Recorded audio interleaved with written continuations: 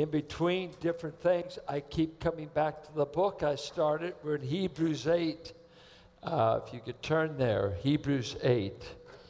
And next week we'll begin a 4-week series on stewardship and the challenges before us. And just be praying that we'll be having Robert Richardson. We'll be having different ones that will speak to us. The great challenge, can God's people keep his church going financially? And I'm talking about church-wide, wherever. They say people, the givers of most churches are those 50 and older. And so that the younger generation, one of the great challenges today is for the young people to be captured and to see that God wants them to be a part in every way, not only service, giving, whatever. Lest those of you who are the givers age, pass away, and the church has these incredible deficits that they are announcing and prophesying in much literature that the church is in a crisis in that era. So I just pray God will keep raising up in this local church and his church throughout the world those who love the name enough to put him first in every area of their life. And they'll never be disappointed. Look at Hebrews 8, and I'm going to look at the blessings of the new covenant. And here the writer of Hebrews is dealing with people that are vacillating. Some have not made a break from the temple, from the Aaronic priesthood. They've not broken from Judaism as they understood it then. And some are attending these congregational meetings where they're saved Jews, and they're vacillating. What's the difference? I'm married to the old. I like the way I grew up this way. I grew up being Jewish. I grew up going to synagogue, temple, priest, sacrifices. It's my way of life. And here, with the introduction of Christianity, is a break. Something new has come. Something new has come, and we're laying aside the old. We're laying aside the temple. We're laying aside the Aaronic priesthood. We're laying aside animal sacrifices. And this is a revolutionary concept. And then the question, are you asking me to give up my Jewishness? No, not at all. We're asking you to embrace your Jewish Messiah and enter into this new arrangement based upon him. Listen to what he says in Hebrews 8. Now the point in what we are saying, chapter 7, that Christ is our new high priest. We have such a high priest, one who is seated at the right hand of the throne of the majesty in heaven, a minister in the holy places, in the true tent that the Lord set up, not man. For every high priest is appointed to offer gifts and sacrifices. Thus it is necessary for this priest also to have something to offer. Now, if he were on earth, he would not be a priest at all, since there are priests who offer gifts according to the law. They serve a copy and shadow of the heavenly things. For when Moses was about to erect the tent, he was instructed by God, saying, see that you make everything according to the pattern that was shown you on the mountain. But as it is, Christ has obtained a ministry that is as much more excellent than the old as the covenant he mediates is better, since it is enacted on better promises. For if that first covenant had been faultless, there would have been no occasion to look for a second. For he finds fault with them, notice not with the law, but with the people to whom it was given. He says, behold, the days are coming, declares the Lord, when I will establish a new covenant with the house of Israel and with the house of Judah, not like the covenant that I made with their fathers on the day when I took them by the hand to bring them out of the land of Egypt. For they did not continue in my covenant, and so I showed no concern for them, declares the Lord.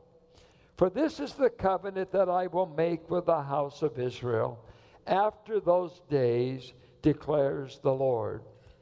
I will put my laws into their minds and write them on their hearts, and I will be their God, and they shall be my people. And they shall not teach each one his neighbor, and each one his brother, saying, Know the Lord. For they shall all know me, from the least of them to the greatest. For I will be merciful toward their iniquities, and I will remember their sins no more. In speaking of a new covenant, he makes the first one obsolete. And what is becoming obsolete and growing old is ready to vanish away. He's announcing the end of the old dispensation under the law, the Aaronic priesthood, Levitical sacrifices. All that has served its course. It's fading away, and God's going to do something new in the new covenant. Please read with me. Turn to Ezekiel. You need two other pieces that I think will help us understand the Jeremiah passage that he quotes. If you look at Ezekiel chapter 11, to see another piece of this new covenant that is vital. In 11:14 through the remainder of the chapter, he's saying that there's coming a time when God is going to take scattered Israel among all the nations who's been judged for their idolatry. God's going to bring them back to the land, bring them back from the nations, and he's going to do something for them. And he says in verse 17, Therefore say, Thus says the Lord God, I will gather you from the peoples and assemble you out of the countries where you've been scattered, and I will give you the land of Israel. And by the way, they say Jews are leaving Europe in record numbers because of the anti-Semitism that's going on. More and more are moving to Israel, a tough place to live, an expensive place, but trying to get over the persecution against the Jewish people. And so they're even going there now. And I will give them one heart and a new spirit, and I will put within them. I will remove the heart of stone from their flesh and give them a heart of flesh, that they may walk in my statutes and keep my rules and obey them. And they shall be my people, and I will be their God. He adds here, he's going to take away the stony heart, put a heart of flesh, going to put a new spirit in them. Look at chapter 36, just to get various pieces of this new work God's going to do. We'll pick up verse 25. I will sprinkle clean water on you, and you shall be clean from all your uncleannesses, and from all your idols I will cleanse you. And I will give you a new heart, and a new spirit I will put within you. And I will remove the heart of stone from your flesh, and give you a heart of flesh. And I will put my spirit within you, and cause you to walk in my statutes, and be careful to obey my rules. They will get to dwell on the land. So it's great promises. I'm going to regather you, and I'm going to do a work in your heart so that you never go back to idolatry, that you will finally be a people that obey me. I'm going to take away the hard, insensitive spirit. I'm going to do a divine work in you. So he is now saying in this new covenant ministry, let me give you at least 6 things that he says he's going to do. And if we have time, we'll pick up some other things. Number 1, you've got a new high priest. He's not of Aaron's tribe. He is after the order of Melchizedek. He said that in chapter 7. So we have a new representative in this covenant. Not Aaron, but Christ. Christ alone. He is the priest of the church. He is that middleman that represents us to God. So it's based upon a better priest than Aaron. Because if you recall, Hebrews 5 said the Aaronic priesthood was full of weakness. They had to bring sacrifice for their own sins. They were beset with their own weakness. We now have a glorified high priest, no sin, makes no sacrifice for himself. He simply represents his people. What a marvelous, marvelous thing. And chapters 8 through 10, he's going to tell you, this high priest ministers from a new sanctuary. Not one in a tent down here, not the tabernacle tent, not the temple of Solomon. He operates out of headquarters up there, out of the third heaven. And then chapter 9 and 10 will say, and he operates not on the basis of many sacrifices. He operates on the basis of one sacrifice for all time. So just those three things. I got a new high priest, new headquarters, and a permanent sacrifice. All of that is a part of the new covenant, not the old covenant. What a marvelous thing. I just think of, where is the headquarters for the church? I remember a man, a pastor in the area, didn't like me and called me a cultist. He said he's leading a cult over there. And the reason was I wasn't in the denomination. He was wondering what denomination I belonged to. I said, I belong to the one located in heaven. And he didn't like that. He didn't like that. Well, you're a cultist. And I said, no, I'm paid up in full. I'm in good standing with the head of the church.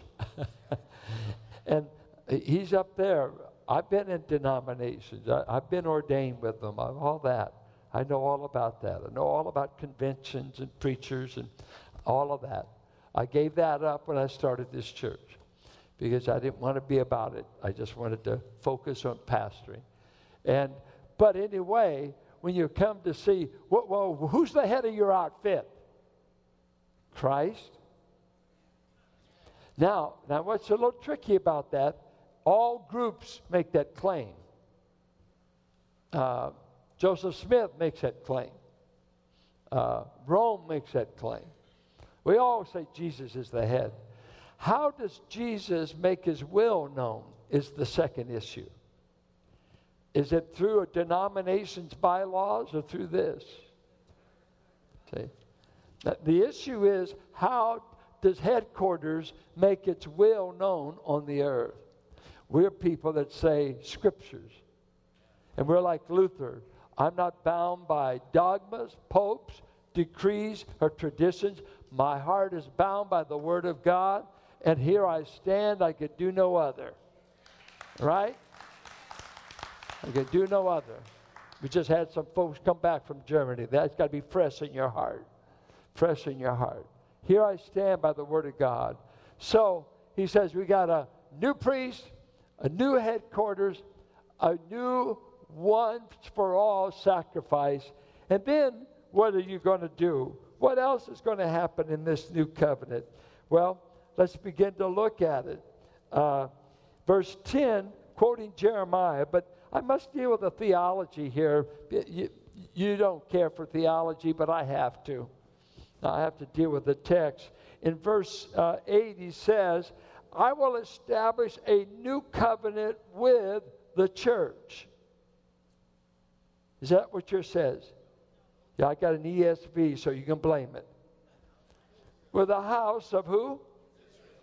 And with the house of? Well, what are we talking about? We're in a new covenant. I thought we were the church. We are not Israel. We are not Judah. Let me tell you what a lot of interpreters do. They steal all the blessings that God promises to Israel, but they leave all the curses on Israel. We don't want Israel's curses, but we steal their blessings. We just massacre Scripture. You got a problem. Hey, I've got him saying here, he's making this covenant with the house of Israel. And of course, he's just going to mention some things because the new covenant really is going to regather them to the land. It's going to restore that. He's going to do those things. It's going to be a geopolitical restoration as well as regeneration of the heart. Why are we getting in on this? Because he added the church to its spiritual blessings when he said in the upper room, this cup I'm taking is the blood of a new covenant I'm about to initiate. New covenant starts there. 1 Corinthians, he repeats that. We're drinking the cup, celebrating a new covenant. 2 Corinthians 3, Paul says, I am a minister of a new covenant, not the letter, but the spirit, not of that which is fading, but that which is permanent. Let me give you an illustration. If you were to study the Abrahamic covenant, it goes this way. It starts out in Genesis 12. Leave Ur. I make you a promise to bless you. Okay, good enough. God made a promise. Chapter 15, God adds further things to that promise, and he confirms the covenant by putting Abram to sleep and walking down between the meat and confirming unconditionally he's going to bless Abraham. Part of the Abrahamic covenant. But we get to chapter 17. Guess what? I want you to circumcise your male children as a part and sign of this covenant. Well, why didn't you say that back in 12? I didn't. I can give the parts of it as I want. I'm going to give another part. Circumcise your children. Chapter 22, he takes Isaac up to Mount Moriah. He puts an oath on top of his promise. I'm going to truly bless you. I'm going to add kings, nations, property. So you see, from chapter 12 to 22, 10 chapters, he keeps adding different parts to the same covenant. What happens on the new covenant, he includes us and the church for its spiritual salvation aspect. He's not promised us land. He hasn't promised to take us back to Israel. That's Jewish part. He's promised to make us experience the spiritual regeneration, and we've already started cashing in on that. We are enjoying the spiritual salvation benefits of this new covenant. Okay, what are they? Let's pick up verse 10. This is the covenant that I will make with the house of Israel after those days, and I'll include the church in the future because they don't even exist now when Jeremiah is writing. I will put my laws into their minds and write them on their hearts. What is he saying? I'm going to do an internal work in my people because the law has not made them love me. All the ceremony has not made them be true to me. All the sacrifices. God said, I turned from them because of their rebellion. Was there legislation, something wrong with it? Something wrong with the Torah? No, the law was good, perfect, wonderful, nothing wrong with it. But its effect on the people was disastrous. Because law, there's something about it that reveals the terribleness in our nature. That a good legislation brings out rebellion in us. He says it. You read it. Romans 3:20 says, by the law, it shuts up our mouth, proves us guilty. Galatians 2:19, by the deeds of the law, no one that will ever be right with God. Best legislation in the world. Wonderful. Perfect. You not only break the 10 commandments, there's a whole lot of other ones we break. And the nation that had the law given to them, how did they end up? Loving God, bowing before God, loyal to Him. Not at all. You can't get any further than the book of Judges than they're selling out God every chance they can. They become idol worshipers. You can't. You cannot have the law given to you and wind up worshiping another God. You can't. Study the nation of Israel. They never kept the first commandment. Honor the Lord their God. What's the problem? Legislation alone does not make you love God. What we need has to happen in us. Legislate all you want. Legislate all you want. I'll just show you some more commandments I can break. Because he's saying, Israel, you went from me. I chose you. I led you out of Egypt as a father does a child. He said, I was a husband to you. And you became, in the language of the Old Testament, you became a prostitute. You divorced God. You went out. You slept with everything in the country. And in Ezekiel 16, he said, you're sleeping under every grove of trees with other gods. He uses horrific language. Infidelity, immorality, idolatry. You've sold me out. You become a whorish wife. And I made an ideal covenant. And you said, we will do it. We will do it. We will do it. And you've not done it.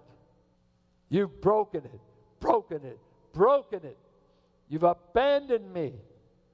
So I've got to do something new in order to ever get a people to love me. Having commandments doesn't make you love God. Now they have the commandment. They had Deuteronomy 6. You shall love the Lord your God with all your heart, mind, soul, and body, and teach this to your children. Wonderful legislation. And some did it. But the nation as a whole did not do it. And they had the commandment. And so God said, even as far back as Jeremiah, way back there in the prophets and Ezekiel, there's coming a time I'm going to give a new covenant, and I'm going to roll up the old one because you fail miserably under it. And I'm going to do something new. I'm going to do it with a new high priest at a new sanctuary based upon a new sacrifice. I'm going to do something internally in my people that the law cannot do. And the old covenant failed. And the failure, once again, was the people. We didn't keep it. Isn't it something? Sometimes you hear people say, well, I want to know the will of God. You know what? Hear me. The problem with most of us is not knowing it, it's doing it. We're knowledge saturated. You mean you don't know? You don't know what God expects? Or is it, I don't want to do what he expects. I can't explain it. I got something in there that when he says stand up, I want to sit down. When he says don't, I want to. Why? What's wrong? You got to have something change in you that only God can do. It's really the promise of regeneration. Being born again inside, where God gives you a new nature, a new heart, a new spirit. That's why Nicodemus was supposed to know when Jesus said, you need to be born of water and the Spirit, Nicodemus. And he's clueless. You mean you want me to be born from my mother again? No. Oh, teacher of Israel, don't you know this? Don't you know that Ezekiel said, God will cleanse you, sprinkle you with water, and do something in your spirit? He goes on and he says, I will put my laws into their minds and write them on their hearts. And I will be their God, and they shall be my people. A new internal work.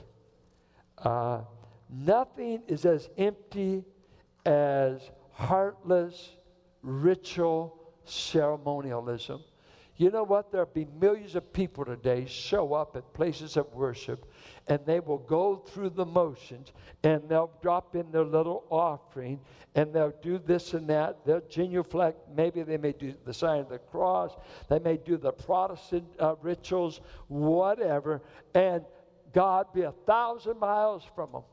Because ritualism and externalism isn't what God wants. That's not what he wants. He's not impressed. He's not even impressed with your offering unless your heart was in the offering. Just mere externalism that's not what he wants. He wants our heart captured. And then he says in verse 11, I will see to it that you know me. Everyone will not be teaching his neighbor, and each one his brother, saying, know the Lord, for they shall all know me, from the least of them to the greatest. The new covenant says, I'm going to give you a true knowledge of God. Let me ask you a question, and really sincerely think about it. Can you honestly say you know God? Do you know God? Is it possible? Do you know God? Not about him. Not, I hear there's one out there. Not about him. Do you know him in the sense of being a family member? That I know him as my father. I know him as a child. I know God. Is that true? It's interesting when he wanted to express the intimacy of marriage in the Old Testament, he would say he knew his wife. That was the modest way of the Old Testament saying they consummated the marriage. They were physically one.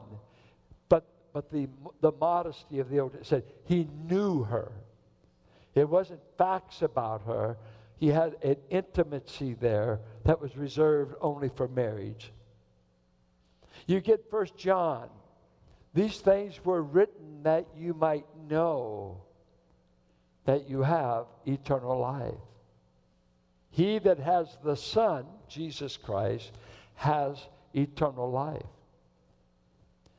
Now let me ask yourself, how many people do you think will die and meet God that will be full of religious activity, full of religious works? They did everything within their framework of understanding to please God, to appease God, sacrifices to God. All of the religious, man is a very, very religious being. He'll bust out some way. But can you say you know God? And here he says, no longer will they be saying, hey, let me teach you how to know God. Let me teach you how. No, he said, something internal will take place in them so that they will know God from the least to the greatest. It's going to go beyond Israel and Judah. It's going to become universal. That you will know God. Now, a very scary verse in Matthew 7 says, people die with the assumption they know God only to find out they don't know him. They show up and they simply start saying, Lord, Lord, you know us. We're the folks that did all this religious activity in your name. We cast out demons. Try that. That's a little tough. You better be sure you can get beat up. It happened in Acts. I used to tell folks, as Pentecostals cast them out, you Baptists taught them. Not everybody wants to deal with demon-possessed people. It's a little scary. But they actually claimed that. And Jesus didn't say they didn't do it. He didn't call them a liar for that. We did this in your name.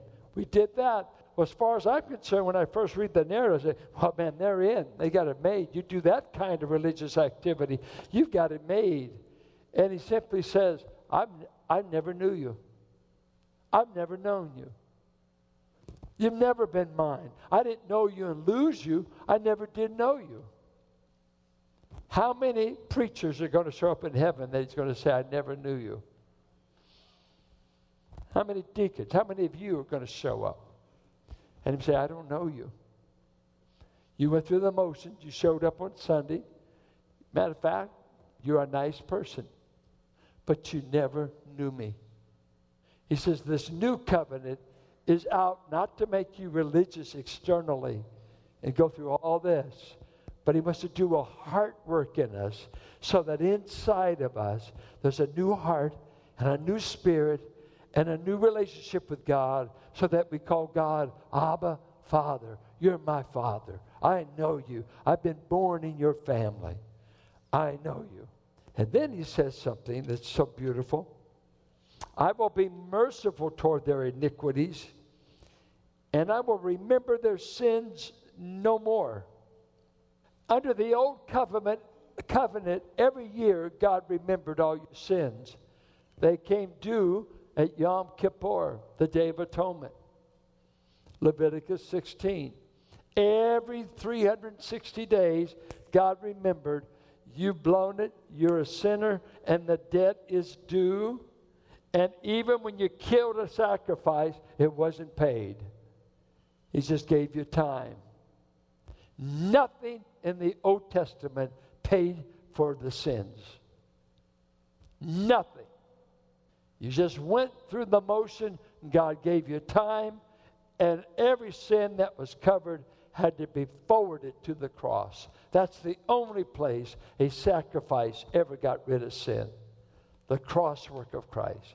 Animal blood, Hebrews 10, never did atone completely. It was to buy you time and move the balloon payment up to the cross. If there was no cross, all that Old Testament sacrifice would have accomplished nothing. You mean we've killed thousands of animals only to be said, you still remember our sins? Yes. But in the new covenant, with a new high priest, with a new sacrifice, with a new sanctuary, I plan to do a work in you, and one of my works is, I will forever choose never to remember your sins again. Can it be true? For I will be merciful toward their iniquities. I thought God was mad at my iniquities. He should be, but he said, I've decided to show mercy. It will cost me my son, but I will show mercy. And I will remember their sins no more. When God chooses to forget something, it's self-chosen. He's all-knowing. It's ideal. I'll never bring it up again. I'll never deal with it again. I choose to put it in the sea of forgetfulness. I choose to put it behind me as far as the east is from the west. And one man used to say, he put it in the sea of forgetfulness, and he put a no fishing sign there. Don't go fishing. Look at all of you. Is there anything in your past you wish you couldn't remember? You'd say, oh, I wish I could do that over again. What was I thinking when that happened? Oh, what you can do before you're 25. What you can do. And many limp through the rest of their life trying to recover from the foolish decisions they made by the time they were 25. Unwed children, children out of wedlock, habits, killing, horrendous things that happen in the human experience. And in your own heart, you're saying, oh, that I could forget it. And you can't. And what's hurtful is there's many people in your life that won't let you forget it, especially if it was against them. And they're going to remind you. And now the holiest being in all the universe says, in the new covenant that I'm offering, I promise you this. I'm going to have mercy on you. And I've chosen that I will never bring your sins up against you. I'll let my son's sacrifice be enough. This is called the gospel. This is called You mean you get to walk? Yeah, you get to walk. But not because you got a stupid judge. You got a righteous judge that has righteously dealt with our sins in the death of his son. This is gospel. It's wonderful. You know, I was just kind of thinking, if we had time, we would look at 2 Corinthians, where he gives 4 other things, but let me just rattle them so I can get off my mind. But you don't need to write it down. There he said the Judaizers were wanting a covenant written in ink because they were boxing with Paul in 2 Corinthians. He said, ours has been done by the Spirit. Theirs is temporary. Ours is permanent. Theirs is done on stone, talking about the law. What God's doing, he writes it on the heart, the fleshly tablets of the heart. He says that in that covenant, way back there, he reached in, and it's temporary. And Moses had to keep the veil on because it was passing. The new covenant will never pass. And the one killed. The letter killed. It wasn't the letter of interpretation. The law killed. Something good wound up killing me because you've got to kill the offender. The law was good, but part of the law, see, when you say you're under law, you're under penalty too. You see, if you go out here and say 55 mile an hour speed limit, and is that good advice or is that law? What makes the difference between good advice and law? Penalty. If you break it, we're going to arrest you, fine you, pull you over. When you say you're under law, it's not just under all these great statutes. You're under penalty for breaking any of them. And that's why the letter kills. We keep breaking. Over here, in the new covenant, we're forgiven, and God gives us the Spirit that enables us to keep the law without even trying to. Because he who loves obeys everything the law says. You remember what Jesus said to a man that was bragged at being a righteous man? He said, I've kept all these commandments all my life. He said, let me test you in one area.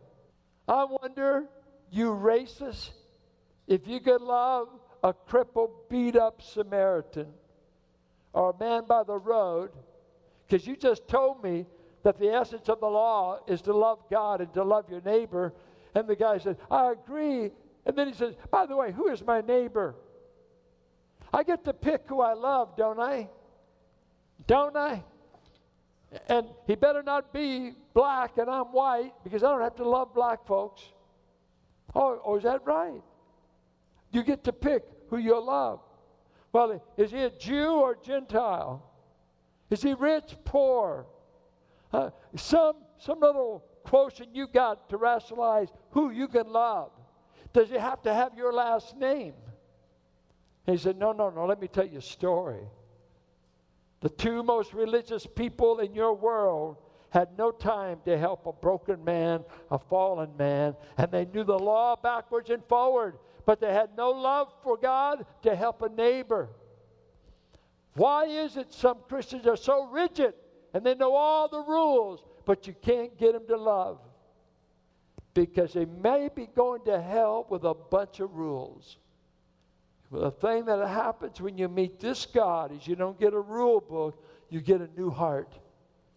You get a new disposition. You know, I have to say something that I think about when I got saved. I was 14, and these people that my folks went to church with, they looked like people that got off the ark. These were old-timey Christians. You don't know anything I'm talking about. But I'm not kidding. These were old-timey Christians. These women didn't wear makeup. They had they had dress code. They were strict about dress. No short sleeves. I mean, a different day, 50s. And you couldn't hardly do anything. Everything that you thought was fun, they made a rule against. I mean, you didn't want them to ever catch you smiling. They might make a rule. It was strict. All kind, strict. I didn't want it. I loved the music. Much of my family was there. I loved even the spirit of the meetings. But man, in my mind, I'm saying, I can never run with these people. I'm too young to die. There's too many dances to go to, too many girls that need a lip lock. I got to share my life with many, and it ain't in this church.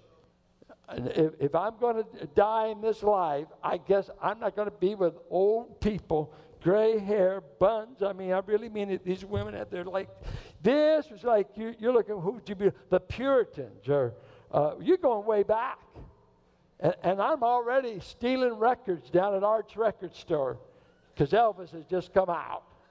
And BB, I'm stealing once a week with 6 in McDonald. Let me tell you, I am. Never got caught either. So I'm here and I think, good night. I'd like to go to heaven, but I surely don't have to travel with this crowd. Guess what? That Tuesday night Bible study, God came down and He put a new heart in me, a new spirit, a new set of desires. I knew this, I knew that. He changed me inside out. So I spent the rest of my youth running with a bunch of old gray-headed women and men who were going to heaven. Because they became kinfolks. You see, there's an old song that says, the world looks bright when I get right. Quit trying to change everybody else. You change. He changes us in the heart. Oh, you're the critic. You're the critic. Who made you the critic? Judge yourself. Judge yourself. I don't need you judging me. I've already passed the judgment bar of God. And He said, you're justified by faith. Don't take on God. Who can condemn him whom God's justified? Not even Satan. Not even Satan. I have a defender up there. But you know what? I fell head over heels in love with Christians. I didn't care what color they were, what age they were. I didn't care about how they dressed, didn't dress. I didn't care about these rules, that rule. Carol and I said, we never knew what legalism was. We just fell in, kept every rule they had, and had a ball. You know why? The rules didn't make us. We got a new heart. We could live under all those rules. We did it. I didn't go to shows. My wife never wore makeup till I started this church. Because the people we ran with didn't believe in makeup. When I started this church, I said, you know what, sweetheart? There's no Bible against it. Why don't you go ahead and wear it? Right? Like that. And I didn't tell her every barn needs paint. I didn't use that. No, I just said, go ahead. But we didn't want to offend any of those people. And it didn't bother us. Some people say, well, was it hard for you being around all those legalists? What was it? We couldn't spell it. Why? All we wanted to do was pray, give, serve, and love. Man, I hugged every gray-headed woman in that church. They'd been my Sunday school teachers. And I'm in a leather jacket, got a fist load in one pocket. So I thought I might have to beat up somebody at church, you know. Weighed at least 90 pounds. I was a threat. Just a little punk. A little punk. And in a moment, I fell in love with those people. They became my people forever. They still are. I don't care how small a group, how backward. That's where sometimes we're trying to make the church likable for young people. Let me tell you, young people, what you need. There's not hardly anybody young around here. Is when you meet Jesus, you're not worried about what age the group you're running. Anybody that loves Him and His name, I want to run with. That's who I want to run with. Well, we're under a new covenant, whether you like it or not. Don't try to get me under law. Don't try to get me under rituals. Don't try to get me under ceremonialism. I'm under a new high priest. I'm under a new covenant. And the proof is He's changing me inside out. What about you? When He saves you, you won't be miserable. That's why I believe some of you aren't saved. You look too miserable to be saved. And He'll actually notify your face, because a joyful heart makes a happy countenance.